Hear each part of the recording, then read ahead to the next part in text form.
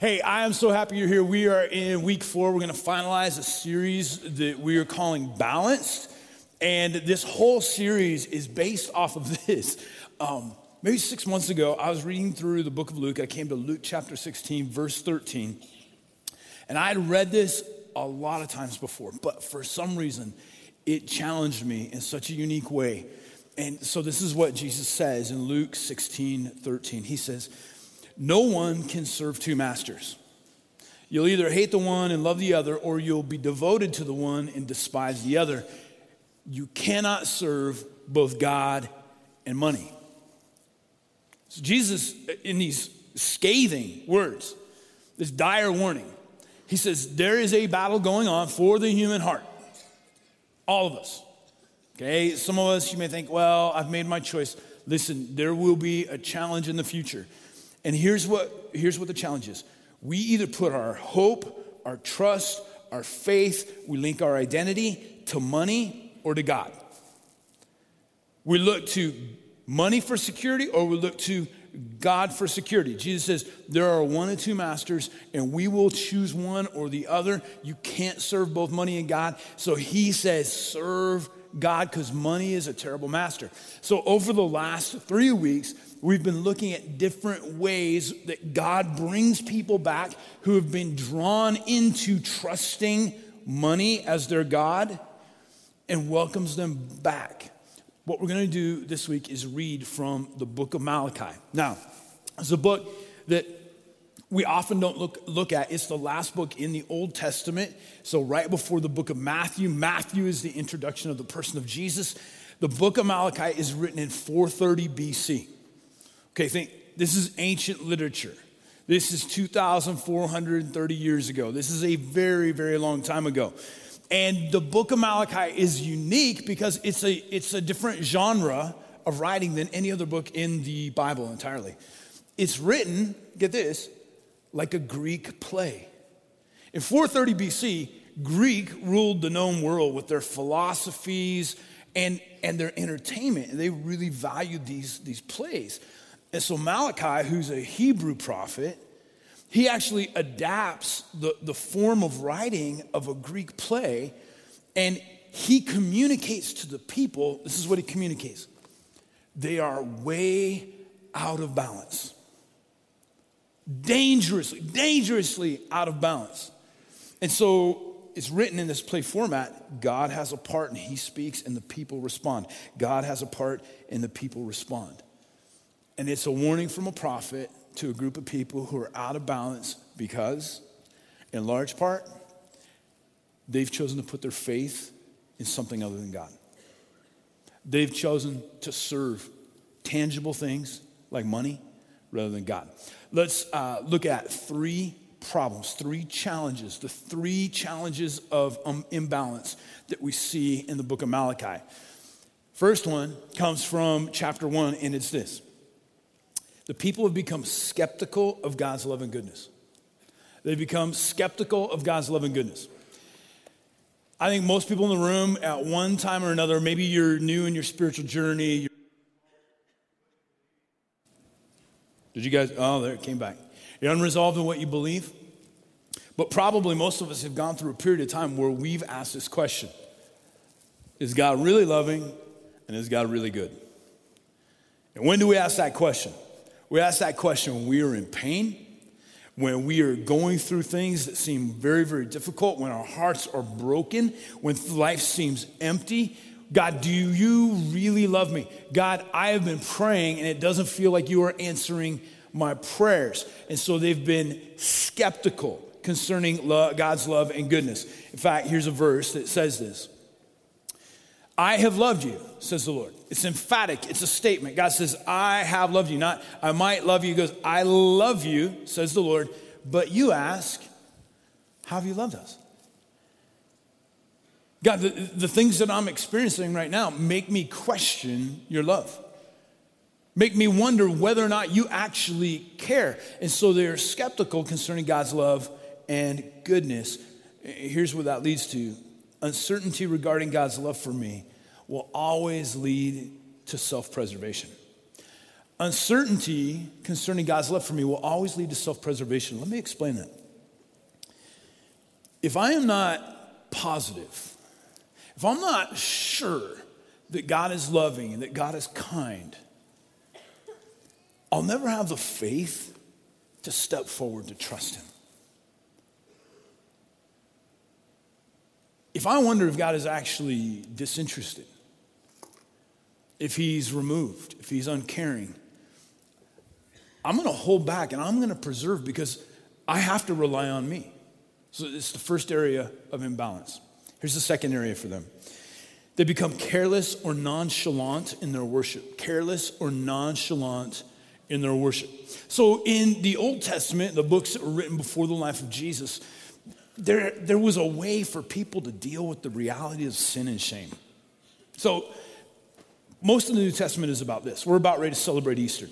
Is that human failings created this terrible divide between us and our Creator.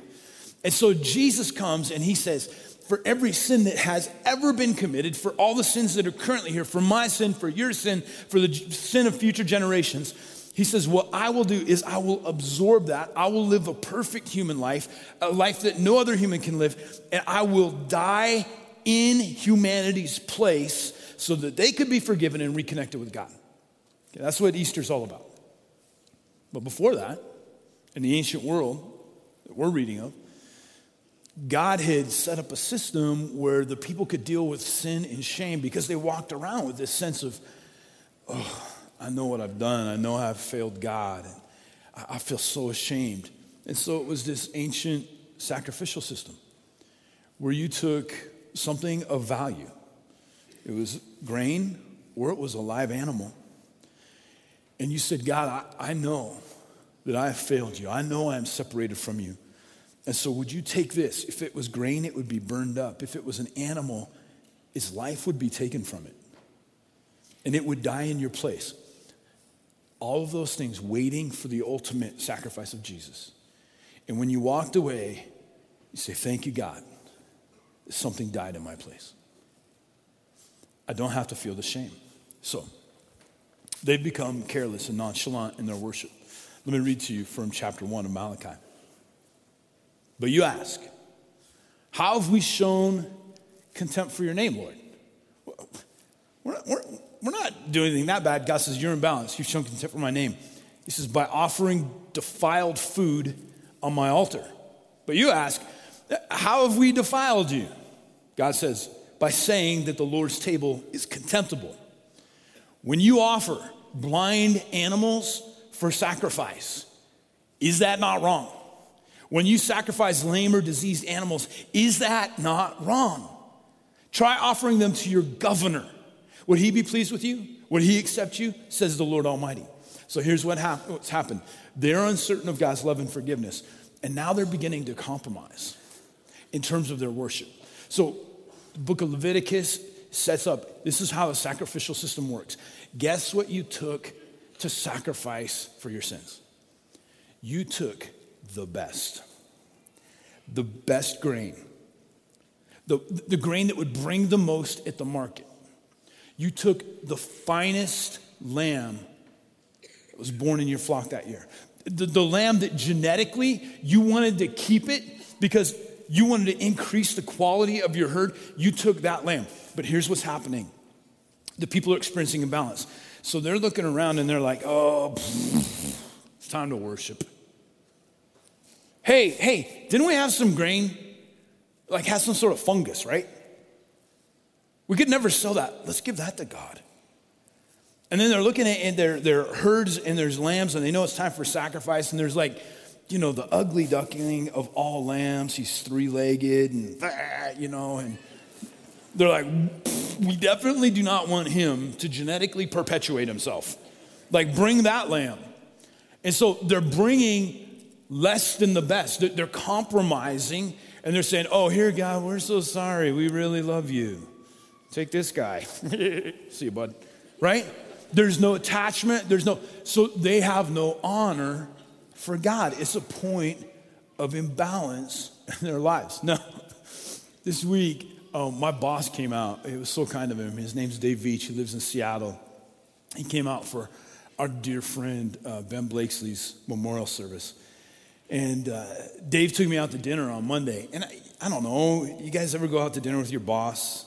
You like wait for them to order because if he's going to get like a cup of soup, you know, yeah, I'll have a cup of soup too. But we went to Jake's. He likes Jake's and he ordered a steak. So I'm like, I'm getting the full rack of ribs, right? So I ordered like this full rack of ribs and it's just glorious, but I can't finish it. I come home, go right to the refrigerator and put it's like half a rack of ribs in there. And my son Garrison, who's 17, he's 6'4", 240 pounds. He comes in and goes, Dad, where were you? I said, I was out with my boss, Dave. We went to dinner. He goes, where'd you go? I said, Jake's. He turns around and heads to the refrigerator. Right? I didn't say there were leftovers. He's just hoping and anticipating, and he gets the styrofoam thing and opens it up, and he's like, puts it in the microwave, heats it up. The smell then brings his brothers out, and they're like, where's ours? And he's like, I got the leftovers. This boy is fine with leftovers. Like, it doesn't matter. God's not fine with leftovers. There's this imbalance where they're careless, they're nonchalant, they're not sure God even loves them. They don't prioritize them. They're like, God, we'll just give you whatever's left. Here's the third point of imbalance in their life. They become stingy in their giving. They become stingy in their giving. And God has to write this scathing letter to shake them. Here's what we learn in terms of their giving. Chapter 3 of Malachi, verse 7 through 10. Ever since the time of your ancestors, you have turned away from my decrees and not kept them. When he speaks of that, he's actually speaking of the financial system that God had set up. How they were to prioritize their money. So he says, return to me. Return to the way that I set it up so that money could never be your God. And then I will turn to you. You'll find I haven't gone anywhere. You've wandered. And when you come back and you say, hey, we refuse to serve money, we put our trust and our faith in God, you'll find that you've come back to me, says the Lord Almighty. But you ask, well, how are we to return? How do we get right with you, God? God says, will a mere mortal rob God? Yet you rob me. But you ask, how are we robbing you? God, in tithes and offerings. Two types of giving in the Old Testament. The word tithe means a tenth. Offerings is just things I graciously and willingly give to God. So God says, you are under a curse. Now, for a bunch of us, right, what just came to your mind was something from a Harry Potter book, right? You know, a wand. A little bit different when it comes to this biblical perspective of what a curse is. God is saying this. I created an environment where I could be your God and you could follow me and money wouldn't have power over your life, but you're living outside of it, so you're living outside of blessing, therefore you're living in curse. Okay, you're living in a realm, you're operating where money's your master, and it inhibits the blessings I can give to your life. Because you are robbing me. You're living under a curse. Your whole nation, because you are robbing me, bring the whole tithe, the whole tenth into the storehouse. And this was a place in the temple where people brought 1/10 of all the grain they raised. And what happened? They fed three groups with that. The orphan and the widow and the foreigner. It says, bring your giving to the storehouse so that the poor can be fed, that there may be food in my house, says the Lord. So here you have this nation that is so out of balance, so out of whack. They're so serving money. What do we do? I want to give you two things from the rest of the book that help us get back on track, help us find balance. Here's the first thing. We just read it. Don't rob God. Don't rob God. Now, I know that sounds ridiculous because I think it'd be a little bit hard to rob an all-seeing, all-knowing reality, right? Like, God, I'm trying to sneak up on you. He's like, can't do it. I knew. How do you rob God? God says, this is how you're robbing me. I set up a way to live your life. keep money from ever owning you. And you're refusing to do it. And therefore, you are robbing me. You're robbing me. Now, what does it mean to rob God? I want to perhaps draw this. I'm just going to give you 3 references, but it would be countless references as God is setting up these people, the Hebrew people, the people of Israel. They're leaving Egypt. They're starting their own constitution, their own values. God builds an economic plan into their life that says this is how you keep from ever letting money be your master. You read about this in Leviticus chapter 19, Leviticus chapter 23, Deuteronomy chapter 24. I'm going to give you this as an illustration. Imagine that this is a section of land. Okay, most Montanans, ladies, I got to talk to you. Okay, the United States is divided into sections, which is 640 acres, 1 square mile. Didn't know that from LA. You're in blocks. You're divided into blocks. The United States is divided into sections. It's 640 acres, 1 square mile. Okay? This is what God said. He says, listen, as you lay out how you're going to live your life financially, I've got a plan that is going to keep from money ever owning you. He says, here's the first thing we're going to do. I'm going to take the edges of your field, and in all those scriptures I just mentioned, here's what you're going to do. You're going to avoid ever harvesting the corners of your field. So when it's time for the harvest, it's been a good year. We've got barley. But remember, God said never harvest the corners of your field. Well, why not? I worked hard to get the whole thing to grow, all 640 acres. And now we have to leave all these acres behind. Why? Here's what it said in all those passages I just mentioned. It says, those corners are provision for the orphan, the widow, the foreigner, and the Levite, the priest. They don't have land. And so when it comes to harvesting, you are going to leave a portion of your harvest behind so that people who do not have can benefit. Now, there's all kinds of tension about social welfare. I get that. Different opinions, different political parties have different perspectives. I'll tell you what, I love that some 6,000 years ago, God set up a welfare system. He knew that there would be people who never had enough. A foreigner could never have property. But this is what God said. He said, you're going to invite their involvement. So you don't harvest the corners and then go deliver it to those in need. He says, you leave it behind.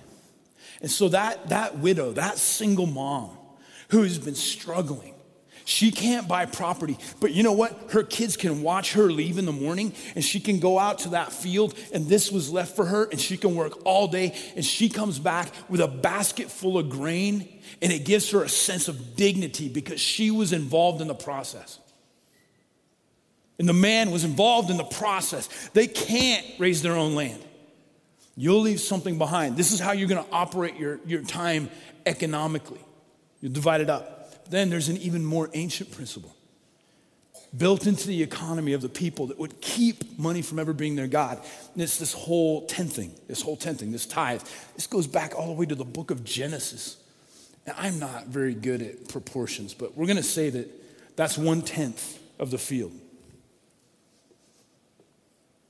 God said, I want to keep your hearts from serving money.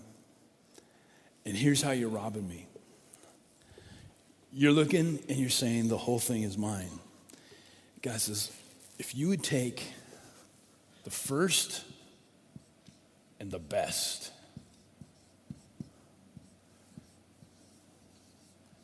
10%, the first and the best, and give it to me,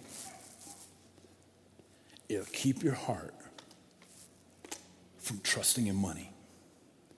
And if you would create margins in your life where you would leave behind something for the poor and needy because you can consume it all. Guys, what? We live in an incredibly consumeristic society. Capitalism, I love where we live. We are blessed, but we are taught to do what? Taught to do what? How many of us actually are harvesting more than we planted. It's called debt. Did you know that the average American spent $1.12 for every dollar that they earned last year? I don't have anything to leave behind because it's all gone. And actually, I spent more than I even made. So there's no margin left whatsoever. So this is what God says thousands and thousands of years ago. And I know this may sound so different. For some of us, you're new or you're trying to figure out what you believe and you're like, what in the world? And God says, there's a battle going on for your heart. And whether you make $1,000 or $100,000, the way you keep your heart from ever serving money and you keep serving God is you set up a system and you predetermine what it'll be. Because if you do not predetermine what happens, where does it go? I harvest the whole thing. I'm like, oh, good year. But God says, this is what you do first. If you do this first, it guards your heart from money becoming your master. Don't rob God. Here's the second thing.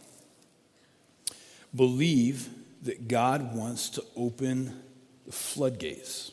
Okay? He wants to open the floodgates of heaven. I want to read chapter 3, verse 8 through 12. Okay? God wants to open the floodgates of heaven. This is a follow-up. God says, don't rob me. And then he says, test me in this. Give it a try. See if I haven't established a principle that will bring health to you.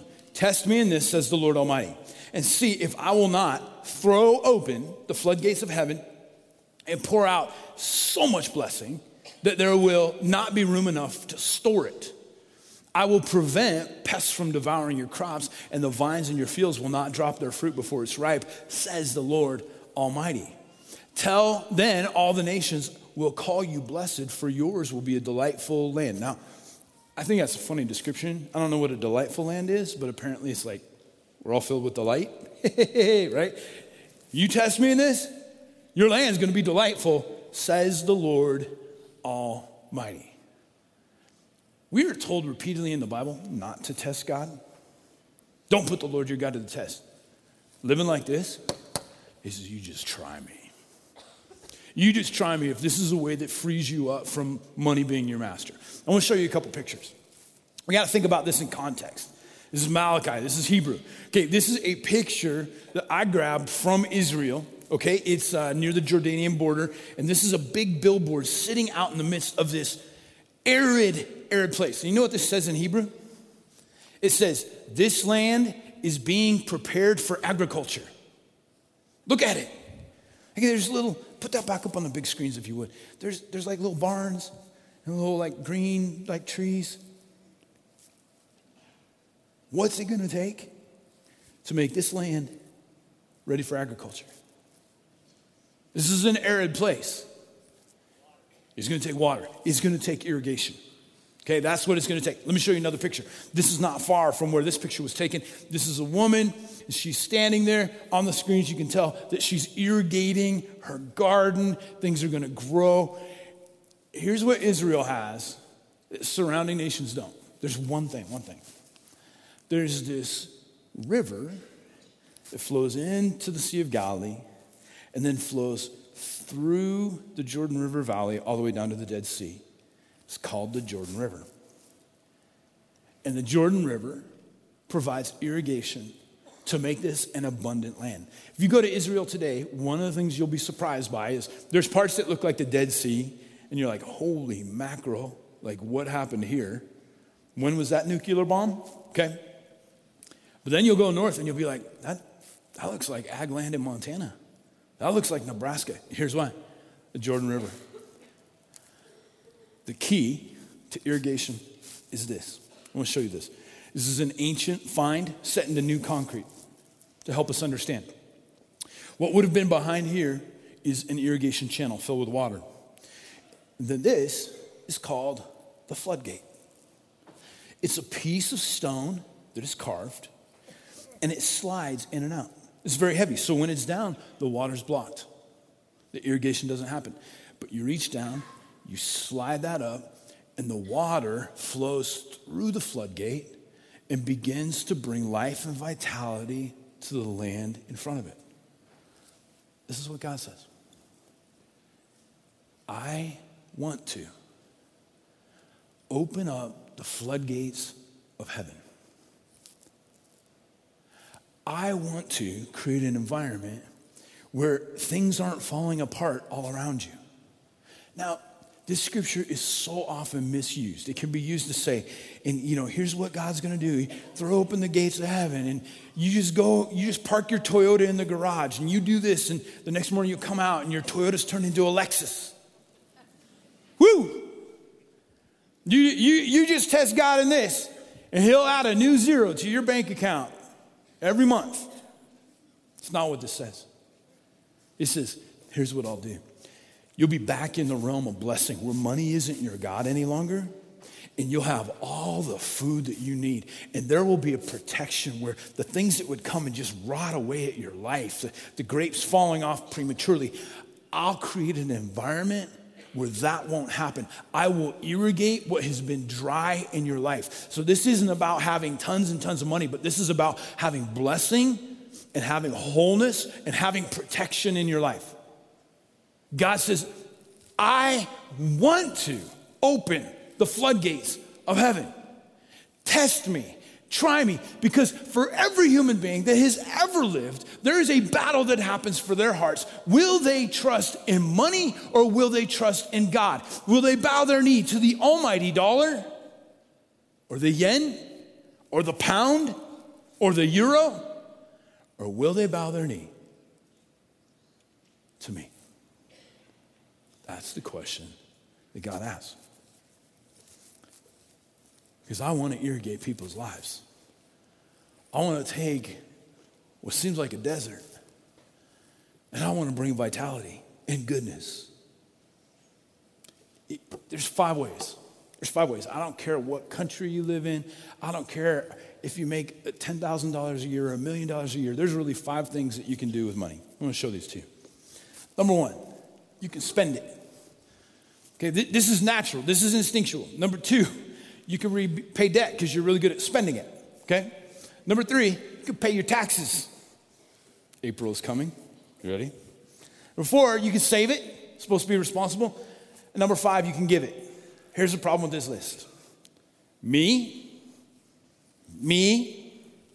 government, me, God, and others. I'm in there a lot. This is just how people live their life. It's the opposite of this. I want to tell you something. This is the formula for money becoming your master. This is it. You do this, I guarantee you, money becomes your master. It's an equation that won't fail. And this probably represents a lot of our budgets. Me, government, me, God. Remember, my son, Garrison, loves leftovers. God doesn't. This whole passage, the whole book of Malachi, this is what God's saying. I dare you. I dare you to make number 5, number 1. I dare you to reorient your life to this ancient principle that I set up that would keep you from ever succumbing to the temptation of God becoming your money. I dare you to make number 5, number 1, where you start with not me, but you start with God. And you know what? God says, I'm not even going to ask nearly as much as your government's going to ask for. Your government's going to ask for way more than that. I'm going to ask you for this 10%. I'm going to ask you for margins of generosity in your life. And then you go ahead and do this and see if that doesn't open up the floodgates of heaven where life and vitality come to places that have been dead and dry and barren in your life. Get away from the me first approach. Get to the God first approach. There are 2 things that determine how we spend our money. Number 1 is priorities. Number 2 is self-control. Right? Priorities and self-control. Those are the 2 things that determine my budget. If I don't have self-control, what happens? I just end up buying things I don't need. Anybody got a garage filled with things that were just so awesome at the time? And now you got to put them in a plastic box because you're like, oh, what? I don't know why.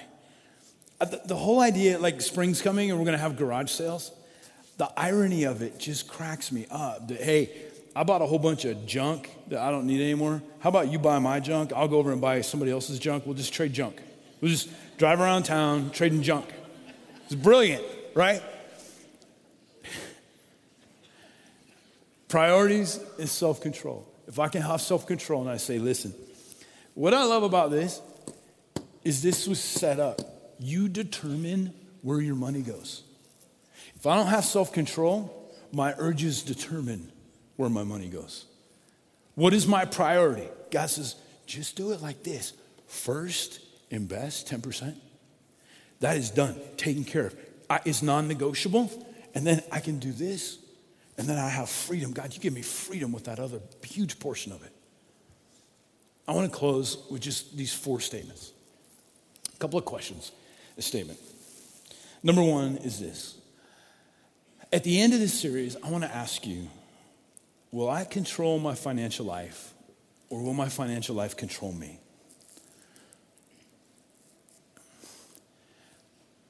I know what it's like to look at your paycheck and look at the bills and you just start to sweat because you are so afraid when you look at the tuition bills and you look at the utility bills and you look at the credit card bills and you look at the rent and you think, I don't know how I'm going to do this. And you live your life under this constant tension of, can I put enough money in all the holes? Here's the problem with that. That is your financial life controlling you. And God says, take back control. Absolutely. You may need to get out of debt. It may take a while to do it. But he says, you determine. Don't let money be your master. Because if you're answering to all the bank accounts and all the collectors, money is your master. And money is a terrible master. Money will not love you unconditionally. Money will not be faithful to me. Money cannot forgive my sins. Determine where your money's going to go. Second thing is this. When we reduce all of this down, okay, I'm talking about today, the book of Malachi, the last 3 weeks, this is about lordship more than tithing. I get it. Some people get upset when you talk about tithing. Is it different in the New Testament? And I go, oh yeah, it's worse in the New Testament. You'd like this. Jesus says, give everything. It's crazy. This is about lordship, not about tithing, because God doesn't need your money. He's doing better than Buffett. Bill Gates needs a loan from God. You know, he doesn't need your money. What does he want? He wants my heart. He wants my heart. So this is about, do I bow my knee to the God of capitalism and stuff, and I find hope, and I find fulfillment and just more and bigger? Or do I bow my knee to Jesus and I say, you are Lord, and money does not have any power over me. I'm grateful for it. I'll be a good steward. I'll be balanced in my financial life, but I refuse to bow my knee to money. I will only bow my knee to God, and God, this is the recipe that helps me get there. Number 3. Know this. This is one of our core values. God is generous, so we are too. God is generous, so we are too. Do I believe that God is generous? Because here's a lot of people's perspective.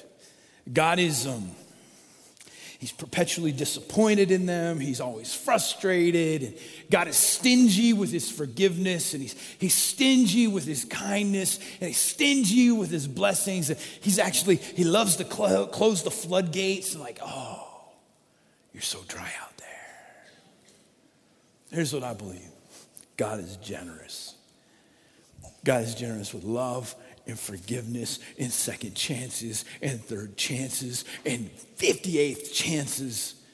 And God is kind, and God, as a father, wants his children to be healthy and happy. And if I believe that God is generous, I'll be generous too. If you believe that God is stingy and angry and disappointed, you'll become just like him.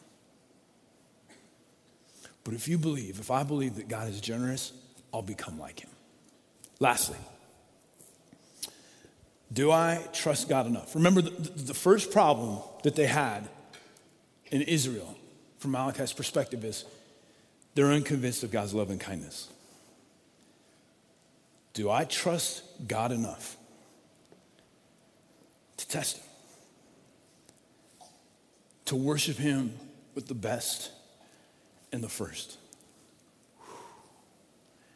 And I know this is so contrary to maybe what your financial planner tells you. It's so contrary to what you learned. And you're looking at this, and this is like 6,000-year-old wisdom, and you're like, ay, ay, ay. But here's my question. Do you trust God? This isn't about this church. This isn't about money. We pay all our bills. God is so gracious. We don't need a dime. God provides. So it's not about this. This is about, can I get my heart to be free from the God of money? Will you pray with me? Lord, this is my prayer.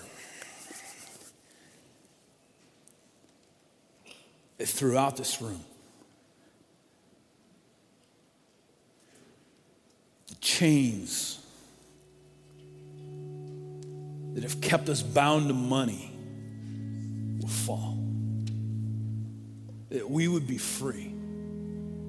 That God, some of us in the room who we've lived a certain way, and it's not that you're angry at us, it's not that you're gonna punish us, it's that we just haven't been able to experience that flow of life that you wanna give because we've been serving money. We've been taught culturally to serve money. It's normal, it's natural, but we choose to say, we bow our knee to you and you only.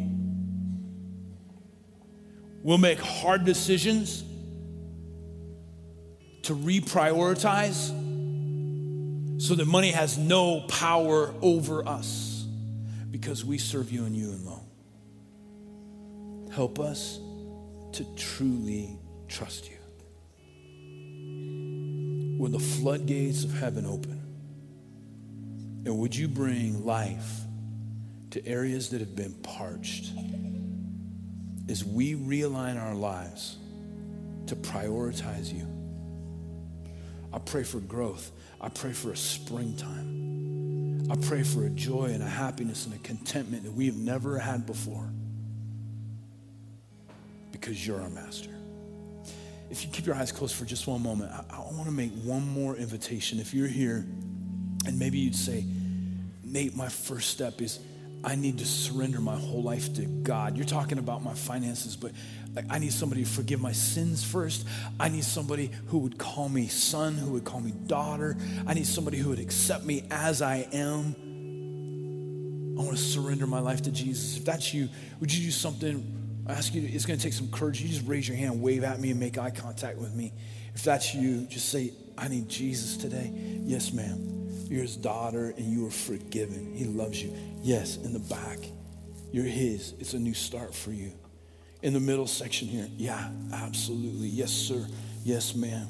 Yes, sir. You're sons and daughters of God with a brand new beginning. Over on my left, you're right. Okay, right here as well. Yeah. Yes. Yeah, right there, sir. You're his. Yes, ma'am. You're forgiven. You're loved. You're his daughter. You're his princess. Yes, yes, ma'am. If you're in the balcony, wave at me, would you please? Okay, yeah, I see your hand. Yeah, I love it. You're his, you're forgiven. Yes. Yes, you're made new. Yes, sir. I see your hand. Yeah, right there as well. You're his. Yeah, right there. Beautiful. Oh, I love it. I love it. Hey, everybody, would you just applaud for a whole bunch of people who just got a new start and a new day. Oh, I love it. I love it. Hey, when you raise your hand, I want you to head after service is dismissed to one of these I Have Decided banners. there's some material I want you to help to start to grow.